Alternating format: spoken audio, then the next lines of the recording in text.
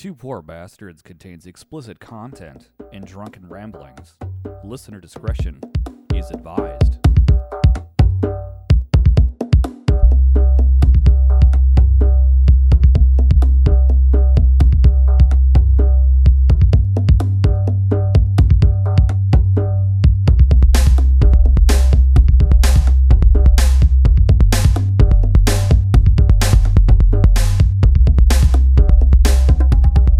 You are listening to Two Poor Bastards, where two friends get drunk, talk whiskey, and their favorite pop culture obsessions. This is Eric.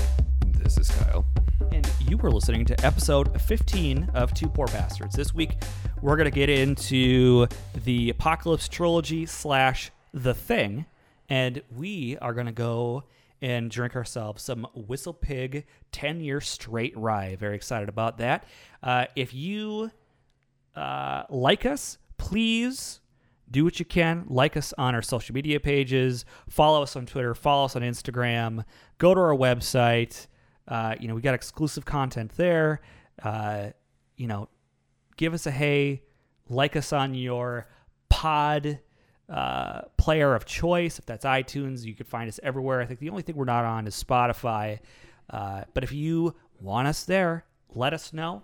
Again, like those episodes, share them, do all the things. We appreciate your feedback. We want to know what you think. Is there something a whiskey that we should try? Is there something that you want to hear us dive into? Suggestion? We will do it because we want to learn. Let us know. We'll throw you a bone. Yeah, we'll throw you a bone. We throw us a bone. Yeah. Say something. Say something to us. So, anyways, that's my little bit for the beginning of this. So we are drinking Whistle Pig. I picked this up. It's the lowest price point, I think, of their line. Yep. It cost me about $88 when it was all said and done. So I really hope that this is a good whiskey because it's a little spendy for.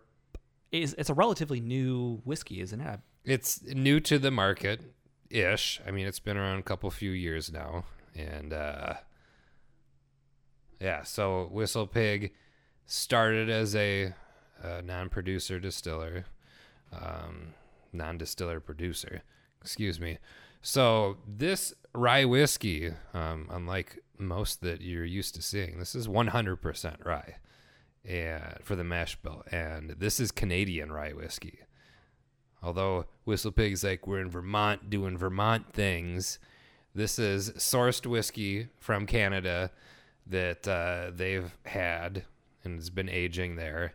And also recently, or not so recently, it's been a little time now, Whistle Pig has started distilling their own stuff. So the idea that they had was they're going to have this Canadian whiskey, they're going to age it, they're going to sell it, they're going to do that while they're starting up their own thing, getting the still going, growing their own rye on location on the farm where, the distillery is, that kind of thing. You will start to see Whistle Pig called farm stock, and that's a mixture of what they're producing that's not aged hardly at all, added to the Canadian stuff that they've had. And I have heard two extremes now about that. One is that it's absolutely awful because their distillate kind of sucks, or it's not aged enough and it's just too new to be put into it. And then by someone working at a liquor store saying that it's fantastic, which I take with a grain of salt because their whole purpose is to sell this shit. So right. It might not be that good. So, are they only a rye whiskey maker? Only rye whiskey. Okay. That's it. So, and that's cool because I really like rye whiskey, so that's you're right rye up boy. my alley. Canadian rye is definitely a lot different than American rye, though. So it's got a different flavor profile. So this is literally it's distilled and then shipped directly down to Vermont, and they age it in their rickhouse, or is it aged in a Canadian rickhouse first? I would say a fair chunk of it was aged in Canada before it came here because Whistle Pig hasn't been around for 10 years. Like the youngest age statement on any of their bottles is right. 10 years. You've got your 10, your 15. There's a 12. They've got things like the Boss Hog. They're super limited releases. The farm stock, like I had mentioned before. And what's interesting is all those things that you're talking about, they're fucking expensive. They jump up in price really quick. Oh yeah. And so I've heard a lot of good things from multiple people, not necessarily about the farm stock, but from people tasting Whistle Pig in general, saying that they really enjoyed it. So I'm curious as to what this is going to be, and so I said fuck it, let's get a bottle. And it's been something that I've been meaning to pick up again. The last time I had a bottle was a little over a year ago. I was out at my buddy's place in California, and at the time we couldn't get it in Minnesota. It's only recently become available here. And so I saw it out there, and I was like, ooh, I can't get this. I've heard about it. I want to try it. I bought a bottle there. I was drunk most of the time, so I don't really remember what I tasted. And a lot of people were pouring it, so it went fast, and I didn't really get much of it. I mean, after party night, so right. Okay. It'll be good to revisit this, because I want to say I think I liked it at the time. I don't remember not liking it or anything. So it's exciting. So I'm hoping that this goes well for us, because our favorite local liquor store is getting a barrel pick. A single barrel pick, yeah. Single barrel pick from them. So I'm hoping that it's good, because I'd like to get hopefully what is a cherry pick. Now you never know, because the last barrel pick that we got wasn't necessarily that good. So no, but I was assured by one of the people who was there for the tasting is that they tried multiple different barrels, and when they got to this one, the two gentlemen who chose it were like, they just looked at each other right away and were like, oh, this is definitely it. But we're also, trusting the palate of that of person, other people, yeah. Of other people. So I can only trust my own. So. Right, exactly. To each their own. At least they picked what they thought was the better of the options. At least they did that. Yeah, so we know that much. So it's a newer company, as you said. It's starting to hit our market, the Minneapolis market. It's been popping up, and so again, we'll let you know if it's a worthwhile investment, because I think, yes, it has an age statement, so that's nice, but $80+ bucks, depending if you're getting at a municipal liquor store or not, it's a little steep for a newer whisk that doesn't have a lot of year. Yeah, doesn't have a lot of clout behind its name per se. Like you can get like a good Macallan for $80. Well, I mean, you either get a bottle of 12, which is like $50, or a bottle of 18, which is like 200 something. Oh, so well, shit, never mind then. Yeah, there's a pretty little bit of difference, but you're getting something. I mean, hell, you used to be able to get Henry McKenna 10-year or Elijah Craig 12-year for a little over $20. Yep. Yeah, it's amazing what it's really interesting is the whiskey trends and what's getting hot and what's getting not, and how it affects those particular brands, because there's some very respectable whiskeys, I think, that are like $30 or less, that are really good, and then there's some shit that's more than double and it tastes like ass. Yeah, but it's just because. But it's so weird with the age statements now. Like, if you've ever seen Peerless rye, that shit's been aged for 24 months, it says on the bottle, and it's over $100 for a bottle. Fuck that shit. It's like, why? You haven't put any time into this for this to be so expensive.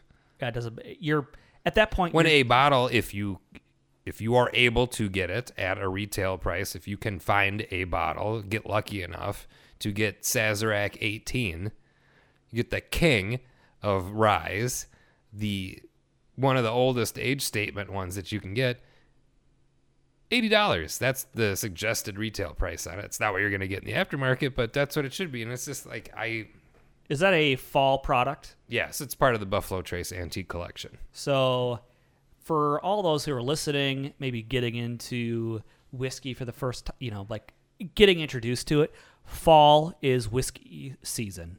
All the good stuff comes out then. September to December is basically when the fancies come out. You get that real fancy shit. Now, if you're a serious pursuer, if you will, of it, you're going to be neck and neck with everybody else that's trying to get cherry bottles like ourselves. Or if you're real lucky, you've got an inn somewhere and you just have someone get it for you, which fuck you. Yeah, we hate you and it's not fair. Otherwise you have to go to tastings. Unless we were like that and we had the inn and we got it, then I'd be happy and not say fuck you. And then other people would be saying that to us. Well, but it's not, so fuck it, whatever.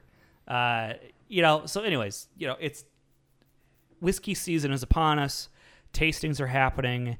A lot of things are being set up. I was at another liquor store, Top 10. They're having a whiskey sampling here next month. End of this month, I believe.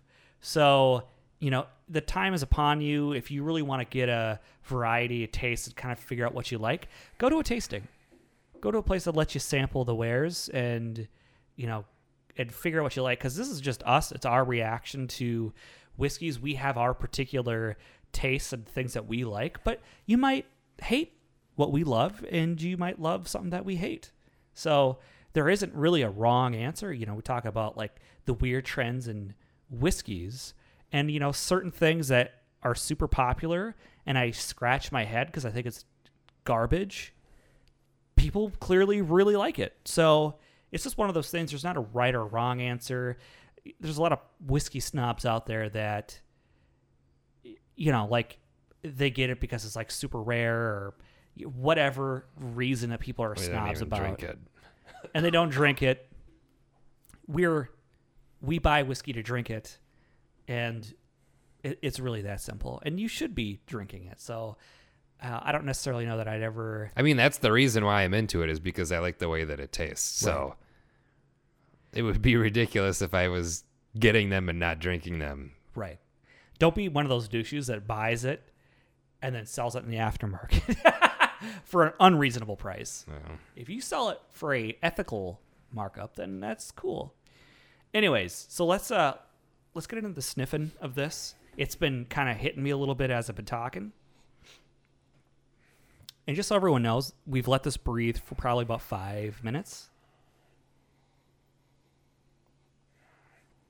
So smell, I'm getting like light medicinal, maybe eucalyptus-y.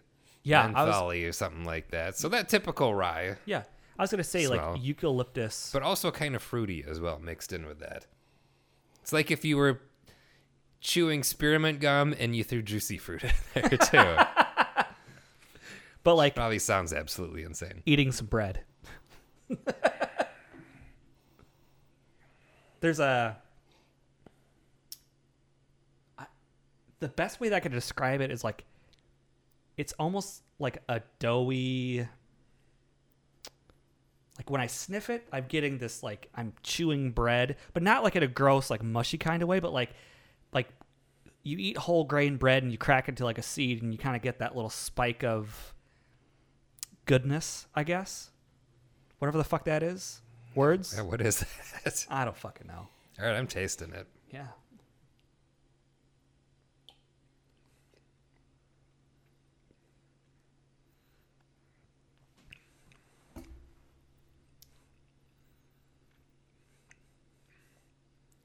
I do not remember it tasting like this. It's definitely spicy from the rye. Yep. And the whole like eucalyptus thing, menthol, is cranked up. Yeah.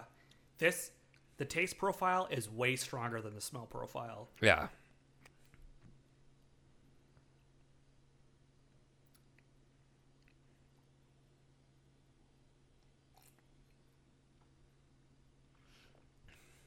Peppery. Very short finish. Yeah. Like it's gone in a flash. Now, with this, it's a little spicier than... It tastes like if you take a straight peppercorn and chew on it. Like not you've peppered something and it's a light pepper. Like this is like you've got a peppercorn in your mouth and you bit into a fresh one.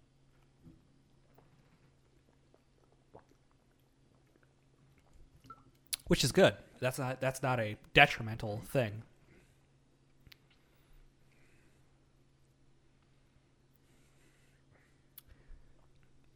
Yeah, I definitely don't remember it being like this when I had it before. Well, if you're already partying and blasted, then you're not going to probably know the subtleties.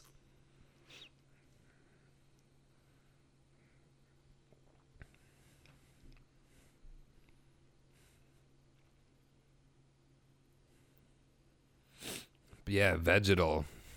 Getting a little vegetalness out of it. I taste that, like, if I swish it to the top of my mouth, I get that vegetal.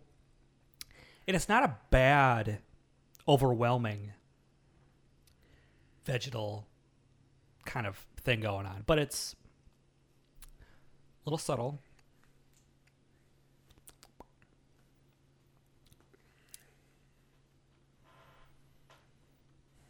I know. What do you think? What's your opinion? My real opinion, just thinking about it right now, is I would not, tasting it, this is not something that I would want to buy at that price. If it was around the $30, $35 range, then I would, but I feel like there are better ryes for much cheaper. Michter's rye, Sazerac rye. Right. Either of those I would choose over this. It is, I mean, of the American ryes, I'd say it's closer to something from MGP because of the higher rye mash bill that they have, and theirs is on the peppery side, but not quite like this. I might pick this over, say, Bullet Rye. I'll agree with you on that. This is a lot more, I want to say, flavorful. It's the different notes are more, they're punched up a little bit. Where Bullet Rye, you get this, like, the spiciness isn't as potent. Mm-hmm. This is a little earthy too, and I feel like, yeah, compared to the nose on this thing, smelling it, tasting it is much more intense. Yeah. If it tasted more like it smelled, I think I'd like it more. Yeah, I'll say, as I've, gotten through the finger of this, like, the earthiness lingers a little bit more. But not soil earthiness, but like you're in a wheat field or you're in a rye field and, like, they've just cut it down and that shit in the air, like, I was leaning more towards, like, earthy, dirty dirt kind of thing. Basement floor. Not like not basement floor, unless it's like a straight up dirt basement floor, but like bright, fresh dirt, like black dirt. Not that I don't think I've ever tasted it. I don't have pica or anything. I will say, definitively, I don't want to pay what I paid for this. I'll give this single barrel a chance when it shows up. Yeah. But otherwise, I probably won't get any more of this. Yeah, if this is the introduction of their line, like, it's not worth 80. You're not going to pay $200 and some for the 15-year version. No, it's not. It isn't worth the money. But then again, all I can say is Canada. My least favorite place for whiskey to come from. Whether it's rye or otherwise. So there you go. I think that's our assessment, is that it's, oof. I mean, I've like had better 100% Canadian rye. Collingwood did a 21-year rye whiskey, and that shit was really good. It was a little on the thin side. The proof was a little lower. If they upped the proof, it would have been really awesome. But there was only, X amount of barrels, and it was all released at once. So that was a one and done thing for them too. So this is a 100 proof. We didn't really go over that. Yeah, 10 years, 100 proof, so 50% alcohol. You could taste the proof. I would say that if... You don't smell it. No. I would say that if this is a lower proof, I would probably like it less. I think the proof adds a little something to it. Mm-hmm. I like it, I enjoy it, but I don't want to pay as much as what they're selling it for. I think it's a little a little ridiculous that they're charging $88 for that. So thank you for picking up the bottle, so I didn't have to. You're welcome. I'm wondering if the people that I've talked to that have had this have gotten maybe the farm stock or some of the other ones, the higher year, the 8 ones that are aged a little bit more. I'm not sure. I don't know. I don't know anyone who spent that much money on any of those. Well, they have it at a bar, and that's where they tried it. They've got a nice Dark Horse. Do they have the older ones at Dark Horse? I don't know. I didn't see any the last time I was there. And I've never been there. Everyone keeps talking. My group of friends keep talking about it. Like, you need to go. Because for those that don't know, they apparently have a great whiskey selection. They have a lot of basic stuff. Like, if you want to go and try and get some real good shit, it's either we're going to go to Marvel Bar or we're going to go to Constantine. Constantine will rip us off. But they got the hard-to-find stuff. Like, I was just recently there, and they've still got bottles of Pappy. How much is a finger of Pappy? I don't remember. I just remember looking at the thing, and like a normal pour was 2 ounces or whatever. And then when they got to the interesting stuff like that, then you're only getting a 1 ounce pour, and then the prices were stupid. Was it like $40 for an ounce pour? It may be like 40 for the 10-year Van Winkle or 50 for something like that, which is stupid because that's how much a bottle costs of that. That's interesting. If you get it at retail, I'll just keep saying that. But at Marvel or at Handsome Hog, sometimes Handsome Hog has some good stuff too. I've gotten George T. Stagg there before and a few other things, but like they're a little more reasonable. Marvel Bar was the most reasonable of the places that had it when I went there. That's really good to know. So, folks, you're looking for whiskey tasting, reasonable pours, reasonable prices. That's probably a place to go. I went to a place. Fuck, what was it called? I forget. Some place in Uptown. And they charged $20 for a pour of Hibiki, which I thought was not. We actually talked about this last episode. I think that's really unreasonable for a non-age stated. Even if it was Manny's and they did a Manny's pour of that, $20 would be like, yeah. I don't know. And that's literally a third of the cost of the fucking bottle. Yeah. It's 70. It varies by like a couple of dollars here and there. It's usually never more than $73. I've seen it for as low as $65 at a place, which I'm kind of running low. Hibiki Harmony is one of those ones that I like to have around because it's a really good whiskey and it's really light. So for people that are just getting into it, I think that's a really good introduction into whiskey. Yeah. Because it doesn't smack you over the head with really strong, like earthy tones or anything like that. So, I like it, but I'm disappointed that it didn't like just totally knock my socks off. Like if it was a single barrel or if it was like a cask strength or, there's not really anything in this bottle that I'm tasting that justifies the price point. No. Anyways, that's our opinion. Let's move along. So, something we get in before the main subject. I've been playing Spider-Man. Picked that up. And, some things that I want to talk about with the game a little bit. So I picked it up Friday. I've been playing it throughout the weekend. And it's made by Insomniac. They made the Infamous series. So one of the first things that I want to say is that it's like playing Infamous. Just swap out like Cole or the other antagonist and put Spider-Man in it. It really feels like one of their games. Like all of their classic game mechanics of like unlocking a map and all these little collecting. So do you feel it was half-assed then? Did they just reskin the main character and then call it a day? I felt like the Infamous series was always an addition to do a Marvel game. Like that's what it felt like because it was their spin on superheroes.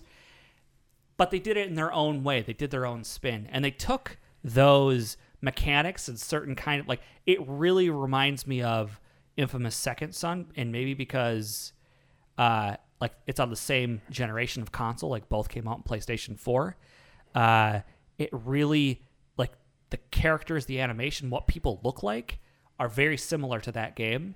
And but it makes you feel like Spider-Man. Like, you play it, you feel like Spider-Man. The world is all of like the island of New York. The map is huge. And one of the things I appreciate about the game is the level of attention. So you could go across any building and you could look inside of them and see like a room and furniture and stuff going on. And like all the streets are always filled with people. Like, you go out on top of a roof and there's like rooftop patios and there's people talking and you can interact with them. So it's a vibrant game. There's a lot of stuff going on. They do some interesting interpretations of classic villains. I'm not going to talk about the plot point too much. And especially because I'm, 35% done with the game. Like, I'm level 20-ish. I'm really enjoying it so far. It is not a perfect even 9. Like, so far, I'm giving the game an 8. Like, I know a lot of other places have given it like a little bit higher rating, but like at the end of the day, like, I'm left wanting a little bit more. It takes a little bit to learn the controls. Like, I died a lot in the beginning of this game because just figuring out how... Oh, you didn't get a 2-hour tutorial that shows you everything you need to fucking do in the game? There was a tutorial in it, but it just, like, how you're used to certain mechanics, it does its own thing. So it was a little bit difficult getting used to that. I as I'm playing it, I'm getting better at the mechanics and knowing how to... But he's really, like, you could overshoot a lot. So, like, say you're going between buildings and you're webbing around. It's easy to, like way overshoot what you're trying to get to. Like, it's hard to kind of, like, be precise. Which kind of makes sense because you're literally swinging your body mass around, so it's not necessarily a precise thing. But I'm really enjoying it. It's something I would suggest people pick up if they like Spider-Man and want to get to live in that world and breathe in it. It takes place. He's graduated high school. He's graduated college. He's actually in the world working now. He's a working stiff on top of being Spider-Man. So I like that it's not an intro story. I like that he's a little, weather worn and kind of lived a little life. He's still smart ass, still Peter Parker. And then I blasted through the Iron Fist season 2. And I know that you just started to watch it and you're having a little troubles with it. Still boring. I think I blasted it the entire series in 2 sittings. Like, I definitely I don't usually binge watch, so for folks out there listening, like, I'm terrible at like watching movies with or watching TV series with because I can't sit down. And it actually caught my attention and really like got me to stick around. So it's way better than season 1. Way better. Which I can't imagine is too hard to do. No, but it seems like they really took a lot of the feedback from season 1 and really made a concerted effort to avoid, like, there's no boardroom scenes, there's no business scenes, there's none of that bullshit. It really focuses on the story, and the interesting characters are not Danny Rand. He's better. He's not such a whiny little bitch. He's still there a little bit. But Colleen Wing and Misty Knight, like, you just want them, like the Daughters of the Dragon or whatever their little team up is. You want that so badly now at the end of the season because they're in this. And Colleen Wing is just as much a main part of the story as Danny Rand is to offset, I think, how terrible he is. And I'm not going to blame the actor. I just think it's how he's written and what they've set up for him. It just doesn't come across very good. But he's better. Everything is better. So I would suggest watching it. I'll probably finish it. It'll be on while I'm doing other things is basically what it comes down to. Because, like, I had it on today. And I was on my phone screwing around, of course. Yeah. Or I'll have it on and I'll be washing dishes or some shit. I'm getting drunk and not paying attention. So those are just a couple of things that I want to talk about before we get into the Apocalypse Trilogy. So we're going to cover the things specifically. And what I want to do is read a quote from John Carpenter, and it's in regarding the Apocalypse Trilogy. And he says, all three of those movies are in a way, or in one way or another, about the end of things, about the end of everything, the world we know, but in different ways. Each of those things is a kind of apocalyptic kind of movie, but a very different take on it per each movie. So they are not actually sequels to each other in any sort of way. They're not even made even remotely close to each other. It's like 82, 86, 92, 94 maybe. So there's quite a bit of time between them, but thematically they're considered the Apocalypse Trilogy. And so some of the themes that are about it are the destruction of free will, which we saw in The Mouth of Madness, the futile attempt to delay or escape the inevitable. So with these, as you said in the second take of one of the other ones, is like the stakes are really small. As we see like the beginning of the apocalypse. But it's like in each one of these movies, they're trying to postpone or stop this terrible, terrible event, being alien, literal devil coming, or the end of sanity, whatever it is. Each one of these, the main characters, the protagonists, are trying to stop change. And so in a way, it's really kind of, in some way you could say it's dealing with death, like the inevitability of death, the inevitability that the world is going to change. In The Mouth of Madness can be taken in a lot of ways. Say that the world changes and you don't. And so you could feel misplaced in a rapidly changing world. Or, fear of technology, fear of things getting beyond your control, which I think could be maybe a theme of The Thing. It's another sort of H.P. Lovecraft inspired story in the sense that it takes place in the Antarctic and there's weird fucking crazy aliens, tentacle-y creatures, creepy crawlies. And so yeah, this is The Thing's, I think it's 82. It would be the first of the Apocalypse Trilogy. This is probably one of the best polished John Carpenter movies. I would say that. It's a big budget horror movie. Did abysmal at the box office when it initially came out. But we talked about in the other movies, like those other movies are low budget and you can kind of see like the spaghetti against the wall, kind of like see what sticks and see what happens. And some of the movie making magic is purely accidental in some of those other movies, where this one is big budget. There's a lot of stuff going on to keep the story consistent, the visuals consistent, and it fares the best out of all of them. Yes. So you go into The Thing. What's your... So I know I've probably said it before, but The Thing is my personal favorite horror movie.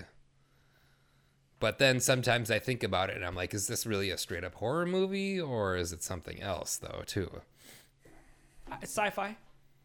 A bit of sci-fi. Thriller, maybe.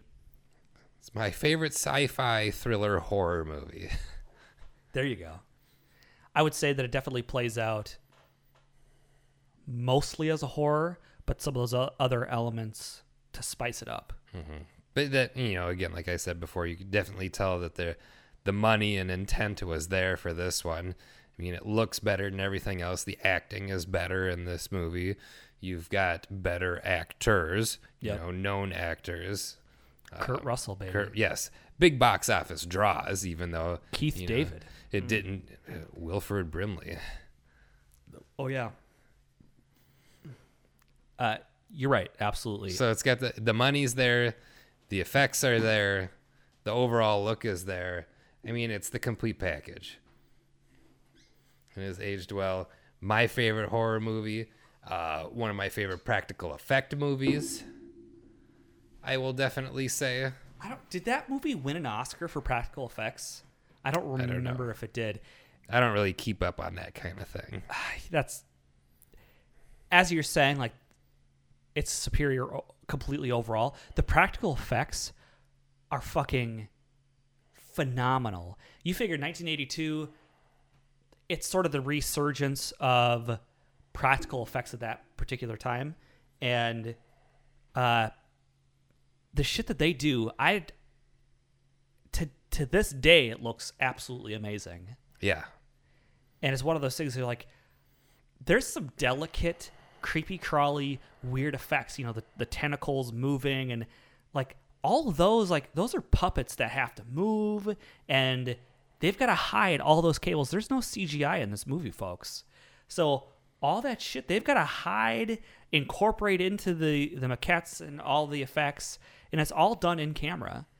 And for that, like, it just looks like it's actually happening. I'll say that this movie is the best as far as, like, consistent ratcheting up of intensity, and, like, the tension is definitely there.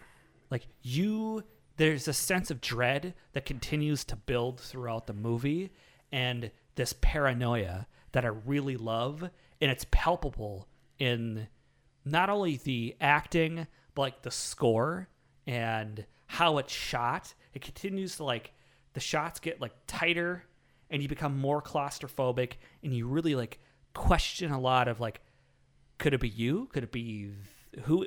You don't know, because it looks like at some point some of those people didn't even know that they were taken over. Or you didn't know that they were taken over. They might have known, but now here's the creature. Right. It's replicating them. Right. But, like, did they replicate them so perfectly that they didn't know that they were replicated until the defense mechanism takes over? Does it replicate memories as well as it's absorbing things? You don't. Interesting point. I've never thought of that before. See? So as far as, like, really good storytelling, like, they really spent the time to really flesh out something consistently terrifying. And it's, well, I have to go back to that now. Because here you've got this creature, it's capable of space travel. Mm-hmm. So did some alien race that was capable of space travel go somewhere to where this creature was? This creature absorbed them and then, gonna eat your brains and gain your knowledge type thing. And then that's how it learned how to make the spaceship. And that's how, when it was Wilford Brimley, he was digging down in that hole making another spaceship. And what I love about it is that you don't know. It is a faceless, for the most part, you really don't know its motivation. Because in reality, you can almost skew the movie to be flipped, where it's an alien trying to escape being imprisoned. Like, you know what I mean? Like, you could flip the perspective to, like, it's doing a daring escape. Yeah. We don't know. And that's what I like about... Right. There's something wrong with the spaceship. It crashes on Earth. It's trying to get out. It freezes. Yep. So it's imprisoned that way. Gets taken out. Gets out and is trying to just get away. Yeah. And we don't... Like, yes, it's absolutely, like, horrifying idea that you're literally being taken over by some sort of intelligent biological force. And so... in that, it's also a body horror movie. So that's the other, like, hyphen to it, is body horror. So, Cronenberg does this really well. He's probably most known director of body horror. But this one, it's also, like, you being taken over and you not knowing, like, that there's a threat, but, like, the idea that your body's being taken over and you have no control over it, like, to me, like, that fucking gets me going. There's not a lot of horror movies that, like, I'm necessarily that scared of. Like, movie monsters don't scare me. But, like, if there's a fucking virus that's going to change me into a deformed thing, like, that's fucking legitimately terrifying to me. Yeah. Like, so I think that this movie works on a lot of... because it is a monster movie. because you have the creatures. It's also body horror because it could be you, and it's a thriller because they're trying to figure out who the bad guy is, in essence, but you don't know. And so it's just very smartly done, and they just don't make...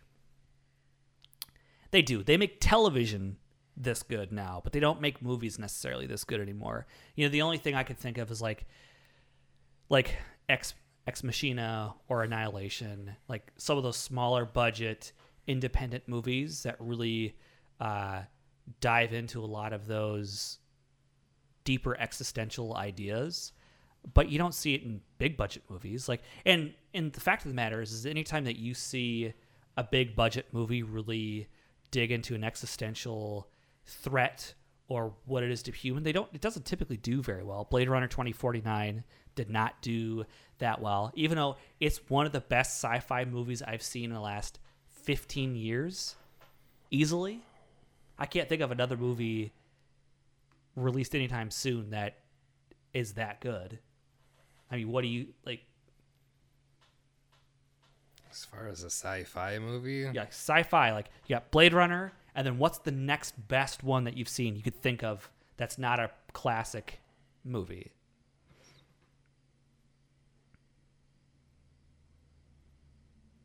I don't know. I'm sure I can think of something, though. I just can't at the moment being forced. It'll come to me later. Sure. And I'll totally forget about it. Maybe Terminator 2. But that's, older than 15 years, so... Point being is that, typically the bigger the budget is, the dumber the movie is in general. Part of it's like, I feel like when you do something too heady, it's going to fail at the box office. That's just the way it is. You dump $300 million into something, and your budget, your projection has to be $500 million to cut even. Then it's going to be the movie did really well overall. Blade Runner 2049, I do believe, made all its money back. But movie studios aren't in the business of just making their money back. They're hoping for a smash $1 billion runaway hit. For a Marvel movie. They're hoping for They're looking for a Marvel movie. Marvel's really cracked. I will give them props because they're able to make movies that are enjoyable for everybody. A hardcore Marvel fan, just a general audience movie fan, a kid, an adult. You can get something out of typically any Marvel movie, and each one of them have their own little flavor. Like, they might be a galactic thing or whatever it is, but they're really good at that. The exception being like this last Avengers was fucking bleak as fuck, which I liked. I'm like, yes. I mean, not as much as it really was, though. Yeah. So, like, at the point, but tying back into the thing is, like, that was a major budget movie. It had actually scary things in it, and it was well executed. Those practical effects, I've seen the making of the movie and focusing on the practical effects, and it's really like, you think about the person that conceptualized those effects, built them, got them to perform, and then ultimately filmed them. Mm-hmm. Like, that's an amazingly complex process that is flawlessly executed. Now, did you hear? I think they had was it the 35th anniversary of the movie? That's about right. Yeah, it came in 82. 35 years ish. Yeah. So they finally figured out the conclusion of if one of them was infected or not at the very end between Keith David and Kurt Russell. Uh-huh.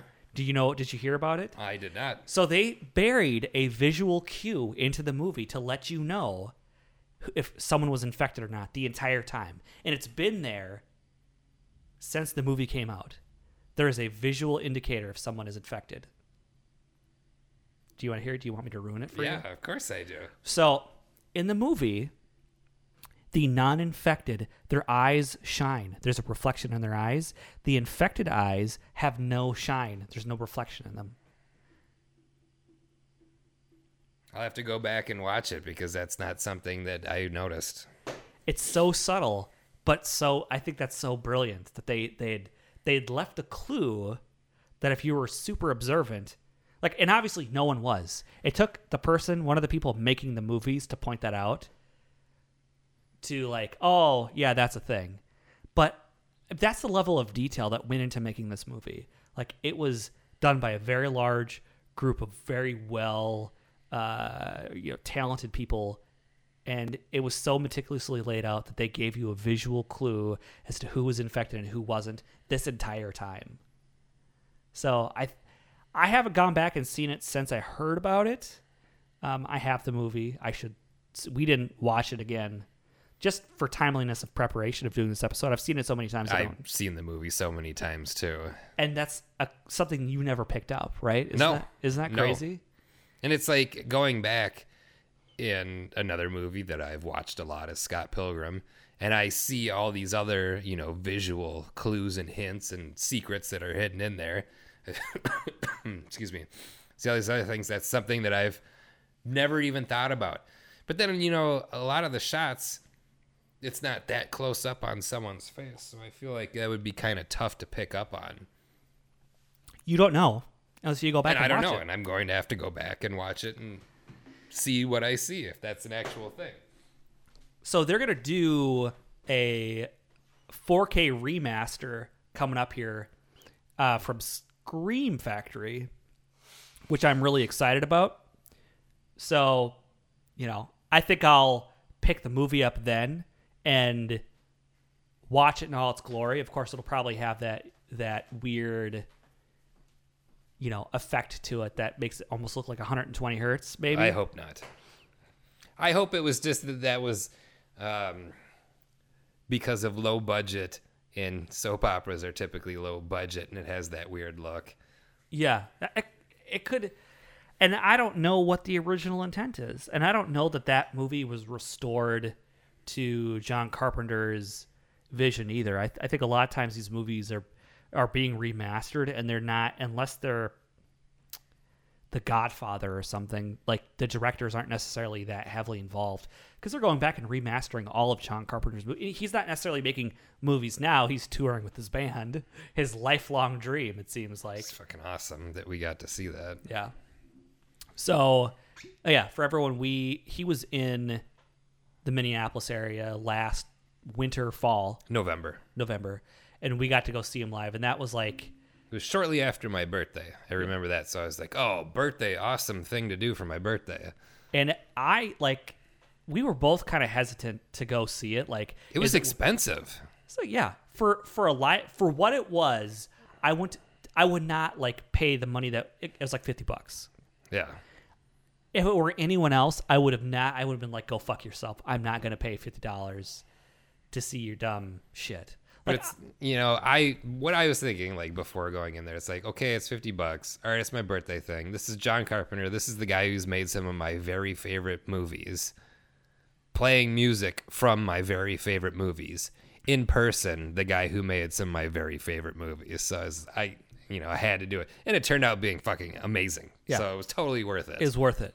And it being in there, you really, getting the live instrumentation, it just blasted at you. And he was having a good time. He was way into it. Yeah. It was one of those things that was very well worth the money, once in a lifetime experience. He's old as fuck. Yeah, so. This is definitely a project of passion for him, that's for sure. So... You know what? If this is what he does instead of making shitty movies, then now, because he does, again, after In the Mouth of Madness, he made Village of the Damned after In the Mouth of Madness. And there's a bunch of other ones, but they were like Escape from L.A. Ooh, bad. Real bad. What is it? The Martian movie? Escape from Mars or something Mars? That was a fucking awful movie. He did make The Ward with Amber Heard, I believe. Vampires? But I never watched that. I didn't even realize it was John Carpenter when it happened, and I just saw the preview and was like, yeah, I'm not really... I love horror movies, but I'm not the type of person that has to see every horror movie that comes out. I'm very particular about the fact that it has to be quality horror movies and not just in it because of the genre. Like, I'm not a total schlock fan. Are you sure? I mean, I like schlocky horror movies, but like of a particular era. Not, basically when I was a kid, I'm all about that life. But like now, like watching Critters is one thing, but like if they made Critters now, I'd be like, I'm not fucking seeing that movie. That looks dumb. And that's just me being bitter, I guess, really. But yeah, let me hold on here. Like, I think, so yeah, the last movie he did, Ghosts of Mars. That's what I thought it was. Yeah. Yeah, that was, he did Vampires. Holy shit. It's another awful movie. Yeah. And then The Ward. The Ward is the last movie he made. That was 2010. And I think at this point, it's probably good that he doesn't do movies. And again, this is one of those things, like, I wonder, as you get older, do you lose creativity? Like, do you lose the ability to be an inventive, creative storyteller? Because look at how many directors, as they've got older, became shit. Is it because they're getting older or because they lose the passion for the thing that they're doing? It's a really, I don't know. I don't think so. Like, Francis Ford Coppola has not made any good movies recently. The one movie that I did like that was maybe shot in the 2000s was Youth Without Youth. It has Timothy Roth in it, where it's kind of a Curious Case of Benjamin Button sort of thing, but like it's so fucking weird that I give him a pass on it. Like, I'm like, okay, this is such a weird fucking movie that I enjoyed it. Whereas, like, look at George Lucas. Clone Wars, awful. Or, sorry, the prequels, awful, universally panned. And he was passionate about them. This was something that he wanted to do. It was a story arc that he wanted to tell. He's real passionate about ruining things, Yeah. is what I really get. But then he also, he did that one World War II airplane drama, which was fucking shitty.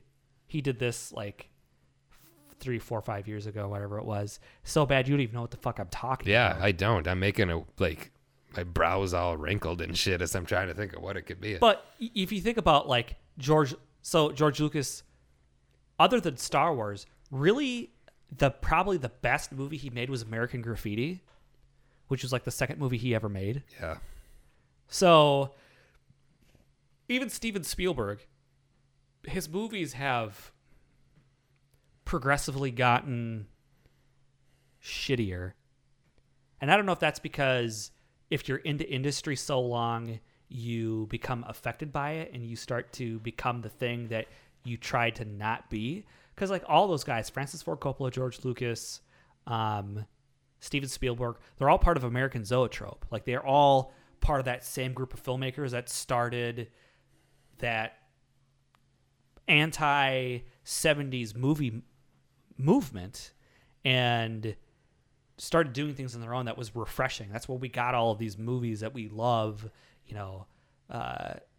but now, like, they're all kind of like lost. They're all part of the Hollywood institution of making shitty movies. And I kind of wonder that, like, I'm trying to think of, like, a filmmaker who's made really quality movies into being old. And maybe, oh fuck, what's his name? Scorsese. Like, Wolf of Wall Street was a really good movie, and that was made well into. It was a good movie. And he was pretty fucking old, and he's gonna do another. I think he's got a few other things lined up, and he still makes some really good. Not all of them are like spot on, but he still has the ability to make some really classic movies.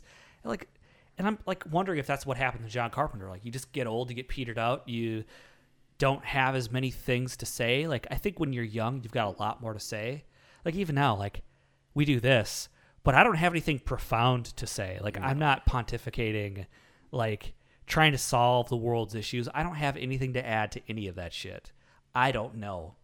I don't have I have an opinion on it, but I know it's terrible and not worth listening to, so I'm not going to say. I don't care. So like I wonder about that, you know, like the things that you love only grow to disappoint you when you get old. So I tell you, there's not a lot of things I still care about. So I think, you know, I love Carpenter. I think he has affected me in a lot of my tastes, certainly my musical tastes. So one of the things that I wanted to talk to you about that ties into John Carpenter a little bit, at least I feel, is I got into Com Truise. So I don't understand how I did not get instantly turned on to Com Truise, like, because we had a conversation earlier, like Musical artist, Com Truise. So, which makes sense because we're talking about John Carpenter and he writes all the music for his movies, performs it, that sort of thing. So this heavy synthesizer based. So Com Truise is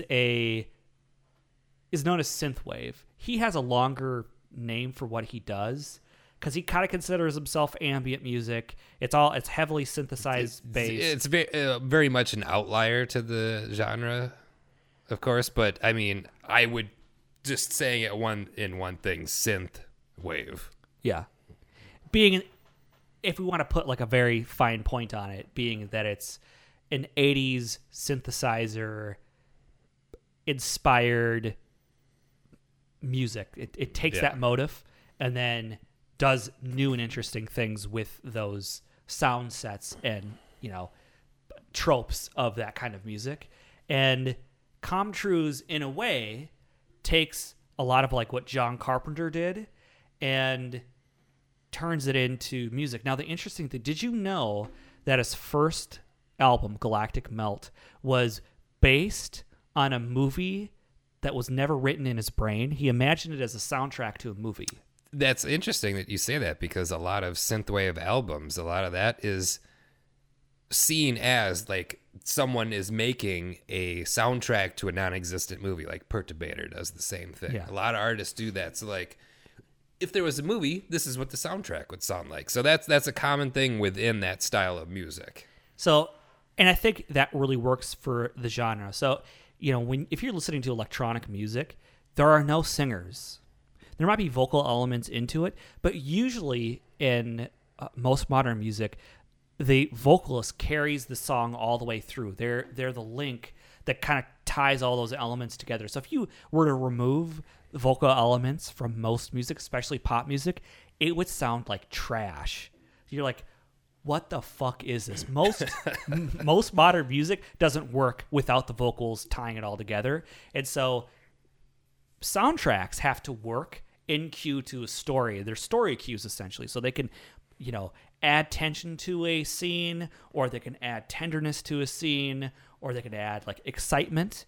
And so John Carpenter, being the king, that's what he does. He writes these great synth scores to his music that really, they're as much part of him as his movies are. Like you know, like his music is as important to those movies as the visuals are. Definitely. You know what I mean? So Com Truise, like when I was listening to Galactic Melt, like I had like these feelings of the Blade Runner soundtrack, John Carpenter movies, and then like a evolution of like the stuff that I listened to like all the way up to that point. Like I really love Aphex Twin, AFX, and he, like, especially like the late 80s AFX stuff sounds very similar. And like Galactic Melt has these weird like twitchy complicated bits thrown in through it, like a very basic. It's a very Com Truise thing, which you'll see in all of his albums. He definitely has his very own style, and that is part of it.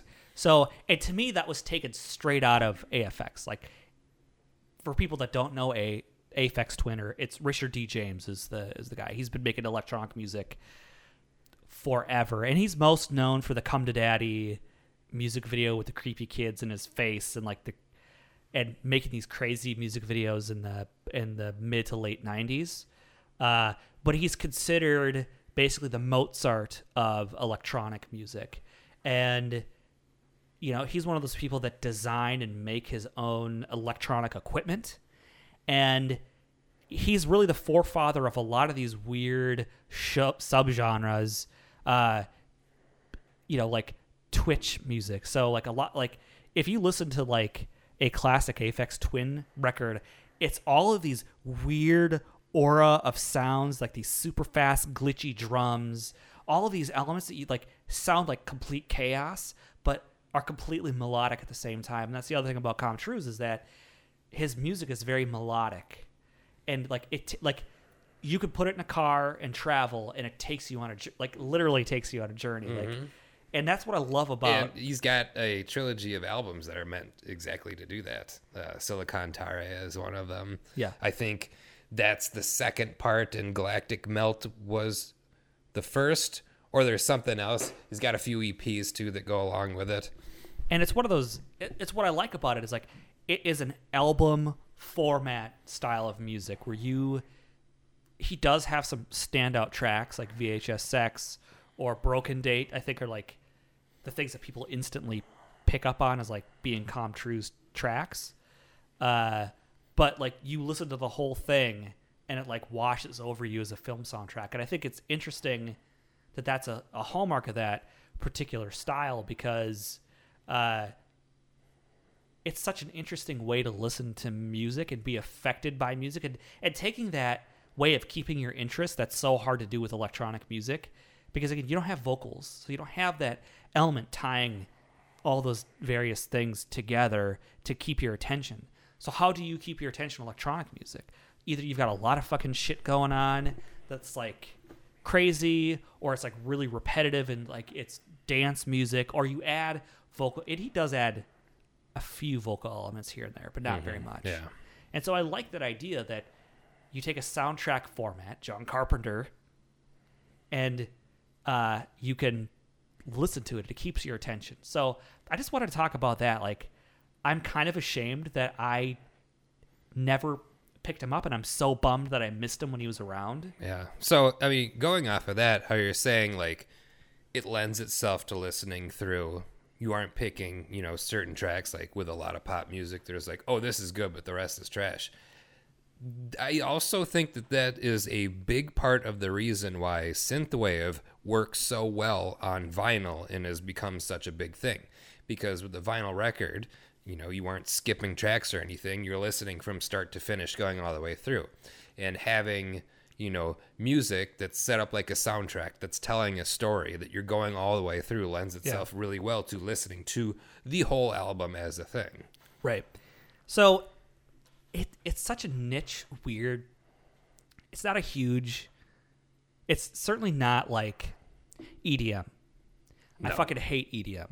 So do I. And you know what? That really pisses me off, because some people will ask me, like, what kind of music are you into? And you try to explain synthwave to them and be like, okay, it is an electronic music. They instantly think of like EDM or like dubstep or some shit like that. And that just drives me up the fucking wall, because I don't want to be known as that fucking bro who thinks this shit is cool. Like, I have an ex-girlfriend who I'm still friends with who goes out of her way to tell me that she's going to be hanging out with deadmau5. And it's like, really? I mean, first of all, I don't know if that's even true or not. And it's like, second, I don't give a shit, because fuck that guy. There's a whole electronic music in a general sense it's an infinite spectrum within itself. It's fucking on the spectrum. It is the spectrum. But there's so much broad things to it. And EDM apparently EDM I think maybe the number one form of music popularity wise, and I think rap is behind it, and then everything else falls down the echelon. So like the big draws, EDM DJs are making millions and millions and millions of dollars. Like, they are doing better than everyone else. Like, Las Vegas is a big draw for EDM artists. Like, Vegas, one of the things, because I was watching after the sunset, Tommy Sunshine has a series on Netflix. I forget what it is, and I'm sorry, Tommy, because it's really good. He goes to different cities and explores the electronic music scene in each city. He goes to Las Vegas, and one of the things that he talks about in there is that Las Vegas couldn't draw young people, and the crowd became more and more geriatric. And one of the things that they figured out to draw the youth in was bringing in EDM artists. So they brought in a whole bunch of people, and I don't follow that particular, like Martin Garrix and some other fuckers and whatever. And I don't know. It's not my thing. But it's taken over what people know of as electronic music, and it's such a broad, varied, and actually a very beautiful thing. And so synthwave is just this weird little nugget offshoot side thing, and Com Truise is even offshoot of that. Offshoot even further. And did you hear about how he got into it? Because like I heard this album, like I need to know everything about this dude. So there's not a huge amount, but like he refers to Com Truise as a project, which I think is really interesting. Yes, his name is Seth Healy, I believe, is his actual name. Yeah. So he doesn't like when he talks about Com Truise, it's not like he's talking about himself or like he's not self-important. It's like a thing that he could stop at any point in time, and it's not. And he basically started as like a joke. Like he didn't like 80s like kind of music at all, and he had like was listening to something like he liked some of like the drum patterns from that type of music, and then he got into it, and it was like he was working in an advertising agency, and a record label found him on SoundCloud and said, "Hey, what do you want to do with your life?" and picked him up from there. And so now he's, It must have been Ghostly International, because I know he's done all of his releases. That's who it was. Well, he had a bunch of record labels offer, and he eventually just went back to Ghostly and went with them because that worked best for him. And what I like is just like he seems like just a regular dude. Like he's not egotistical or full of himself, and I really appreciate that about it. Someone who's creative that's not like self-important, because that shit drives me crazy. And but yeah, so it's kind of ambient. It's definitely like a movie soundtrack. It's heavy synths, and it's one of those things that you just kind of slide into. And I heard it changed my life. Like I was like, I love this. Yeah, so we had talked about this before the show. That was Com Truise was my introduction into synthwave, and now that's like mostly what I'm into. My Instagram page that's strictly for vinyl records is almost completely focused on synthwave. I'll throw a few things out once in a while, but that's the majority of what it is. And it's crazy. So it's taken over my life as well as far as musical interests. I think it's funny. Sometimes you see people talk about like, up to a certain age, like when you're in high school or shortly thereafter, that's like the music that you'll like for the rest of your life. And then you don't find new stuff. Like you just stick with that. And that's going to be you until you're done. Like my stepdad listening to garbage 70s rock all the time. And it's just... But I keep finding, in my older age now, I keep finding new music that I like. And like this synthwave scene that's emerged and is exploding right now, at least in my small world, it's really doing it for me. So let me throw something at you a little bit, okay? Because in reality, you're not necessarily finding a new style of music that you're loving, because it's taking elements from your childhood, 80s music, and taking modern-ish electronic music and combining them. So it's a hybrid of things that you already know and love, not necessarily a new thing. Maybe, but like metal, if you're finding new metal bands, I mean, you could say the same thing. They're taking... Fair point. You're absolutely right. Because you could be stuck at like listening to like Megadeth and Metallica. I mean, there's nothing wrong listening to Rust in Peace still, because that's a great fucking album. It's a great album. But if you shut everything else out, you don't pursue anything from there on forward. Yes. Yeah. Then like that's very common. And another very interesting thing is a lot of fans of synthwave now were big like metal fans. So that's like become now a natural progression of metal fans is to switch from metal and now be huge into synthwave. It's a funny thing that you say that, because like a lot of electronic underground artists that I really like started out in metal bands. So I really love, and he doesn't exist anymore. He's called ASCII Disco, and he was a German electronic, and he kind of was all over the place as far as what he did, but he started off in like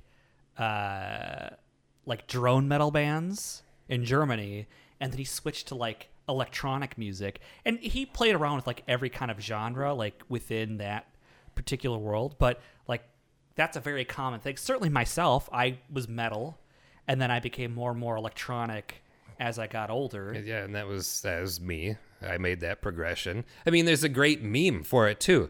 You know, if you've ever seen the meme of the guy walking with his girlfriend and he's turning around to look at the other girl, Yeah. like the girlfriend who's looking at him mad is labeled as like metal, and then the girl walking by that he's looking at is, you know, labeled as synthwave. And also another funny thing is one of the biggest record labels in synthwave music, Electronic Purification Records, used to be a black metal record label called Essential Purification Records. So it's like funny as not fuck. only are the fans doing the same thing, but the record companies are transitioning along with that. Like they used to be strictly metal. Now they've dumped that completely and only do synthwave releases. It's crazy. I love it so much that like it makes me want to make music again. For those that don't know, like there's a brief period of my life where I released a couple records, an Irish record label, made a lot of electronic music, a lot when I was a lot younger, my early 20s, and like I just lost the juice and I stopped doing it, you know. But synthwave like gets me like I want to make music again. Like it's inspired me. Like I used to play guitar and do the metal bands, and now I'm like I really need to get a synthesizer, and I need to start playing around with this. I wouldn't know what I was doing, so I've kept myself from doing it thus far. But I've already picked out what I want if I do get one. Yeah, that's the thing. That's like I listen to those, you know, that stuff. I'm like, man, this is something I want to do, because like it reminds me so much of like the fun experimentation and like taking things that I love, sounds that I love, and creating this thing. And I don't, you know, it's again, it's debatable whether or not it's a new form of music or whatever. It's certainly a genre, a very distinct genre that within itself is actually pretty wide.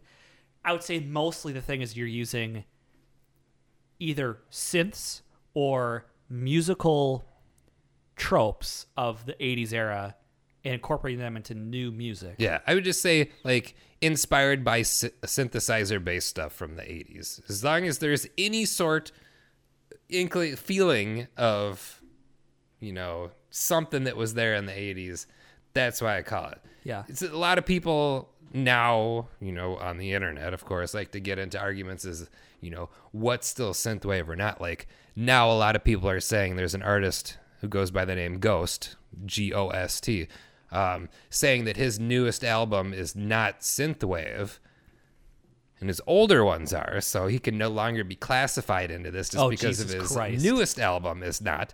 But it's what's crazy to me is, okay, his newest album has a lot of stuff that was based off of metal, because he used to be in metal bands, of course, another person making this transition from one genre to another.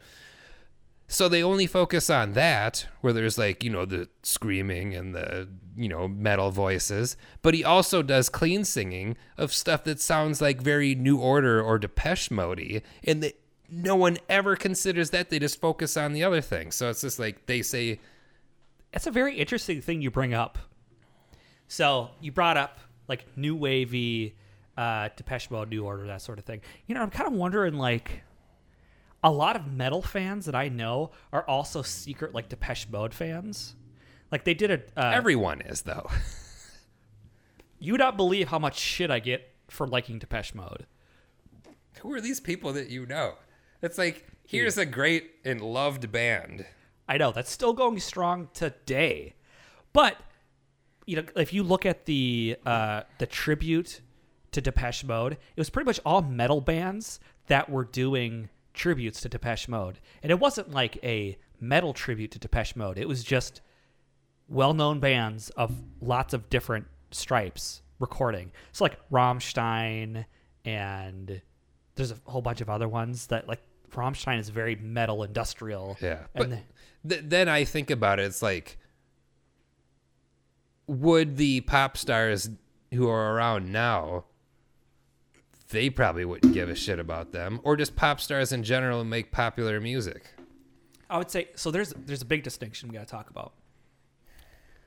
Pop performers is really what we're talking about. They're not really artists. No, that's true. So you look good, you maybe got some moves, and you have a shapeable voice that either is actually good or can be modulated enough to sound good. I don't really know that they have any. I don't know what they're not even allowed to have influences. It's like, yeah, Beyonce would never do a Depeche Mode cover. No. When we're talking about pop artists, they're actually few and far between, and they're usually really, like, if you think like Prince is like his own thing in the ether, and he was inspired by jazz and these other elements, not influenced by necessarily other pop music. Or George Michael, I would consider a pop artist because he wrote all of his own lyrics, and produced his own shit too. And recorded his own shit. Like, that dude was way more like talented than like initially you would like imagine. But yeah, it's like you wouldn't think that in his Wham days, but in George Michael, yes. So you think about now, artistes is what we're talking about here. But you think about, like, Lady Gaga might be the closest.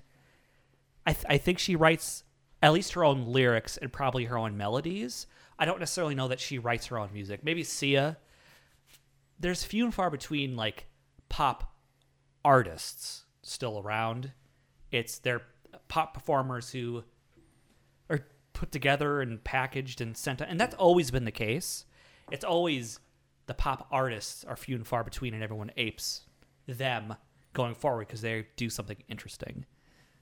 So yeah, they wouldn't know about Depeche Mode because I feel like, like if you're of a certain age and a certain kind of, well, that's not true. They have millions of fans. Depeche Mode is an amazing, but I think most pop people, like, I talk to people even my age or younger or whoever, they're like, who's Depeche Mode? I'm like, who the fuck are you?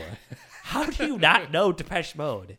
And I always say, Depeche Mode probably by 3 or 4 songs because they're that ubiquitous to pop culture. You know them. You just don't know know them. Right, exactly. And so I think it's interesting that people that are actually truly inspired by that, and I love, like, again, Depeche Mode, like, I love Depeche Mode. They're taking that influence. They're coming from a metal background, which is very typical. A lot of metal people, even newer metal people, love Depeche Mode and are now tying this into synthwave. Because I can kind of see Depeche Mode a little bit in synthwave too, because they're a synth pop band, and they did a lot of experimentation in the mid 80s as far as, like, synthesizers and making and recording their own samples and doing all this crazy shit. If Depeche Mode was formed now, that's definitely the genre I'd consider them. I would say synthwave. Yeah. But since they're from the 80s, then it's like new wave. Yeah, it's new wave. Yeah, that's a very interesting. Synthwave seems to be reaching to very specific influences and a very specific set of backgrounds to create the genre where people, and I think it's what do you think the average age range of some of these people are? I know that Com Truise is in his early to mid 30s. Yeah, a lot of people are late 20s to 30s is the typical age range for most of the artists. So don't you think that's very interesting? So it's like a culmination of, like, things that you're influenced as a kid, your own like what you grew up with, and then turning it into this new, this other thing. It's kind of a combination of modern techniques and classical influence and putting them together to create, I think, a really amazing genre. Like, the more I listen to it, the more I'm like, I really like this. Like, it hits all of the right feels and notes and things for me. And there's just more of that out there for you to discover. It's crazy. It's absolutely crazy. Like, another thing is like the Blade Runner soundtrack. And I can really hear that in a lot of synthwave artists. And it is not just because it uses a particular synthesizer, but it's also, again, how it's cued to a movie. It tells a story. And because like a lot of it, like if you think about like Com Truise doesn't have any formal music training at all. It's him messing around on the computer, being influenced by the various elements that go in for him. And he's not using classical, like he's not using pop music like 4/4, 100 beats per minute, you know, verse, chorus, sort of song structures. The songs really kind of stretch over the whole course where they build and they like the recede and they kind of like, but they're really more like musical moods than a typical song structure. And because of that, because he's not formally trained, he doesn't know necessarily that there's all these rules that are supposedly out there for making music. And I love that about the genre where it's, you know, it's not tied to even necessarily electronic tropes per se. It takes those elements, obviously, again, like an Aphex Twin and some of those other things, but then just like takes the rules and like throws them away, and there you are. So, and my point being, we get on this whole synthwave diatribe is because it's tying back to John Carpenter. Carpenter, and I, you know, since you mentioned Blade Runner, like Vangelis. Yes. Like these are the forefathers of the genre now. Yeah. And like you got John Carpenter. You have one of the biggest artists in the synthwave scene now, Carpenter Brute. Right. Of course, there you go, right there. There's your inspiration and everything for that, right in the name. Right in the name. And I absolutely love it. What I really wonder, do you know what do like kids think of it? Like if you're in your mid 20s or younger, do they love? I don't know if younger people like it. Cuz like in the groups, so like I'm in the Synthwave Vinyl Collectors Club on Facebook, and it's like one of the only reasons I'm there because you've got all your new releases and the artists are part of it too. And another thing, Synthwave artists are very engaged with their fans and receptive to that, so that's cool too. But it's just like almost everyone is like around my age. Right. So I don't know if it's something that young people would be into, maybe because they have, you know, they don't have the connection to the 80s or whatever. I don't know. Yeah, it's very interesting. To the point, synthwave is interesting because it's, as you said, it's outside of a time where people typically discover new things, and it's an age group of people creating and enjoying something that is new. Yes, it ties other elements together, but it is a new thing, and it's people that like, because I believe the study is like between 13 and 16 you develop your musical taste, and it sets in. And that's why bands like Metallica and Guns N' Roses are still really popular, because of that. The older millennial group remembers listening to those bands growing up. They're still pretty young, but around that age group. But that's why they still have a leg to stand on, is because there's this other generation that's coming into money, coming into independence. And, you know, I think the Guns N' Roses tour did like $126 million or something like that. And Metallica, like, Jesus Christ. They're basically a genre upon themselves. Like, they're an institution that is, but I wonder how long they're going to go. Do you think an audience I don't know. Will it be like Rolling Stones-esque?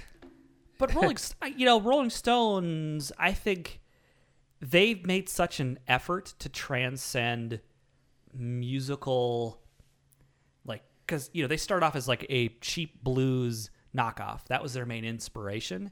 And then they've just continued to experiment and do different things. And their proper recording days are at long stretch it's so weird and different.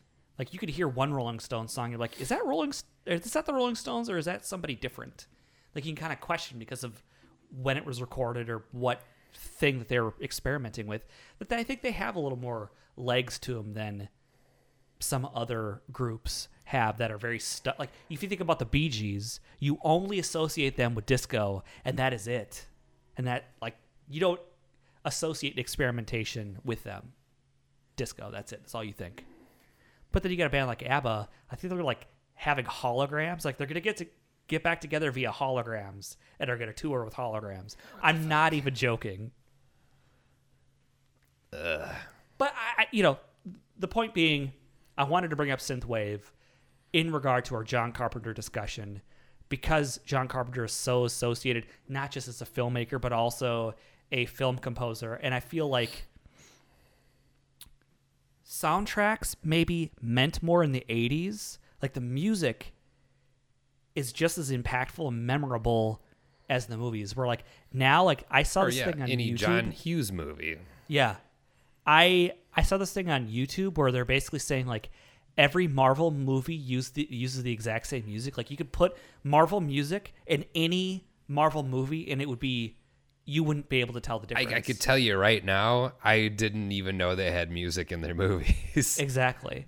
So you think about, like, only modern movies that are made today that are looking back in the past make any effort to put focus on the music. Like, if they're making a movie of the 90s or the 80s, they put extra effort into the sound of the movie, where if it's a modern movie, the soundtrack is just a texture and not necessarily, like, there's a few exceptions, like Wonder Woman. The Wonder Woman theme is very iconic. It's, and maybe the new Blade Runner movie, only because it's Blade Runner, that they put a lot of focus on the soundtrack. But there's not a lot of other movies that really you associate, like, the music being like, oh my god, did you listen to the soundtrack of that movie? Because it's not really, it's there. In modern movies, the soundtracks are there to add texture. The only real thing that I can think of in a modern movie would be like Baby Driver. How they worked with the sound, because that was an important part of the movie. Right. That is the outlier and not the mode. Whereas, like, yeah, or I see these crazy things like Mondo is like, here we've got soundtracks from movies, and it's just like, here's a soundtrack to this movie, and you're like, I don't remember fucking any of that shit. Why even? Or you think of something like Stranger Things, right? With, of course, the synth wave, and that's very different to a lot of people. So that gave it treads. Yeah, and that's what I like about it is, like, it's it seems so foreign, especially in the soundscape of today's music. Like, I've always loved it. Like, I love Gary Newman. I love a lot of those, earlier, either Depeche Mode or, like, maybe some of the gothier sort of side of things. But that's always been a love of mine since growing up. So I hear Stranger Things and I feel, like, good about it. I'm like, yeah, good on you for bringing something. I think it strikes people so foreign that they're like, what the fuck is this? I've never heard a synthesizer. Moog shut down. Like, they were almost out of business for a while. But because of the resurgence of that particular sound, they're in production again. They're making the Moog Minis, and they're going strong again. And there's a lot of newer synth companies out there too that are making synthesizers and doing crazy things. So, it's a positive thing. I mean, maybe it's just because of my nostalgic view of the world, and I have a fondness for it. But, it's not a bad thing. It's not. I mean, if I could keep staying interested in music, count me in. I don't want to be that person who's like, I listen to 90s gangster rap, and that's all I'm going to listen to for the rest of my life. I love me some fucking gangster rap. Yes. I definitely grew up on hip hop and I love it, but I like more things. I want to, find and explore new stuff. So, and let me wrap all of this up. Let me kind of like encompass it. So, the Apocalypse Trilogy. Isn't this like we went fucking way off? I specifically wanted to do this. Go off on this. But it is a part of John Carpenter. Yes. Right. the Apocalypse Trilogy, I think, is really one of those things that he started to focus on the degradation of modern society, I think, before other people did. And he did it through these series of movies in different ways, which is interesting. But I think he had enough foresight to kind of see where things were going and create the series of movies that are really, maybe some of them are better remembered in hindsight. Again, In the Mouth of Madness and Prince of Darkness are very much movies of their time. But he saw something, and that's the genius of John Carpenter. The lasting impact is he explored themes that I think are more important now than they've ever been. An existential modern dread of not only us exploring and having the consequences of exploration. We've got things like CRISPR, which we're starting to play with genetic, gene mapping and genetic editing. We're starting, like the idea of God. What is God's existence? How does God and science balance to each other? You have also the idea of sanity and popular, I guess, mob mentality. The mob is dumb, the person is smart. And he's exploring these themes that I think are just as poignant now as they were when he released these movies. On top of being a trendsetter with music, he's so distinctive in how he does things that it cuts right through even 30, 40 years later, that you could consider him a contributor not only to music, but movies, movie trends, our obsessions with post-apocalyptic movies.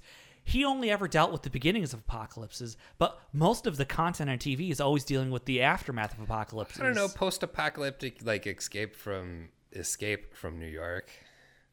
True. But how many of it in a series of movies did he explore that theme? Yeah. One or two, technically.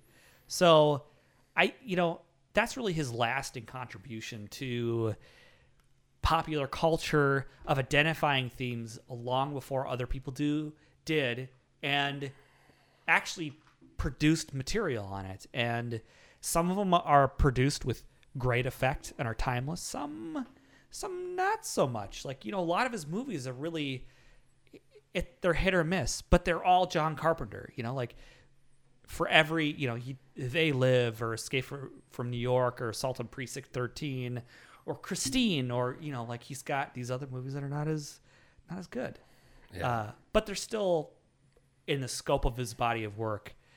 I don't think you think of filmmakers that have produced as many movies as him and have consistently been memorable. There's not very many, and not only to be able to contribute to movies, but also music. I think it's a really interesting and awesome thing. So I love John Carpenter. Ultimately, I appreciate what he's done for me as far as movies that I've enjoyed as a kid, movies I enjoy now, music I enjoy now, and just being ahead of the curve. And I talked about this a little bit earlier. It's like, did movies finally catch up to his sentiment and past him a little? Probably, but he'll always hold a fond memory, a place in my heart, if you will, in the world. What are your final thoughts? He's a guy who did his own thing. Yeah. And I like that. Yeah. And to be someone who would write, direct, and score his own movie. So weird. That's a lot of work. Yeah. So I definitely applaud him for that. And he was doing the right thing for a good number of them. So yeah. So that's all I have to say. Until next time, this is Eric. And this is Kyle. All right. Until next time.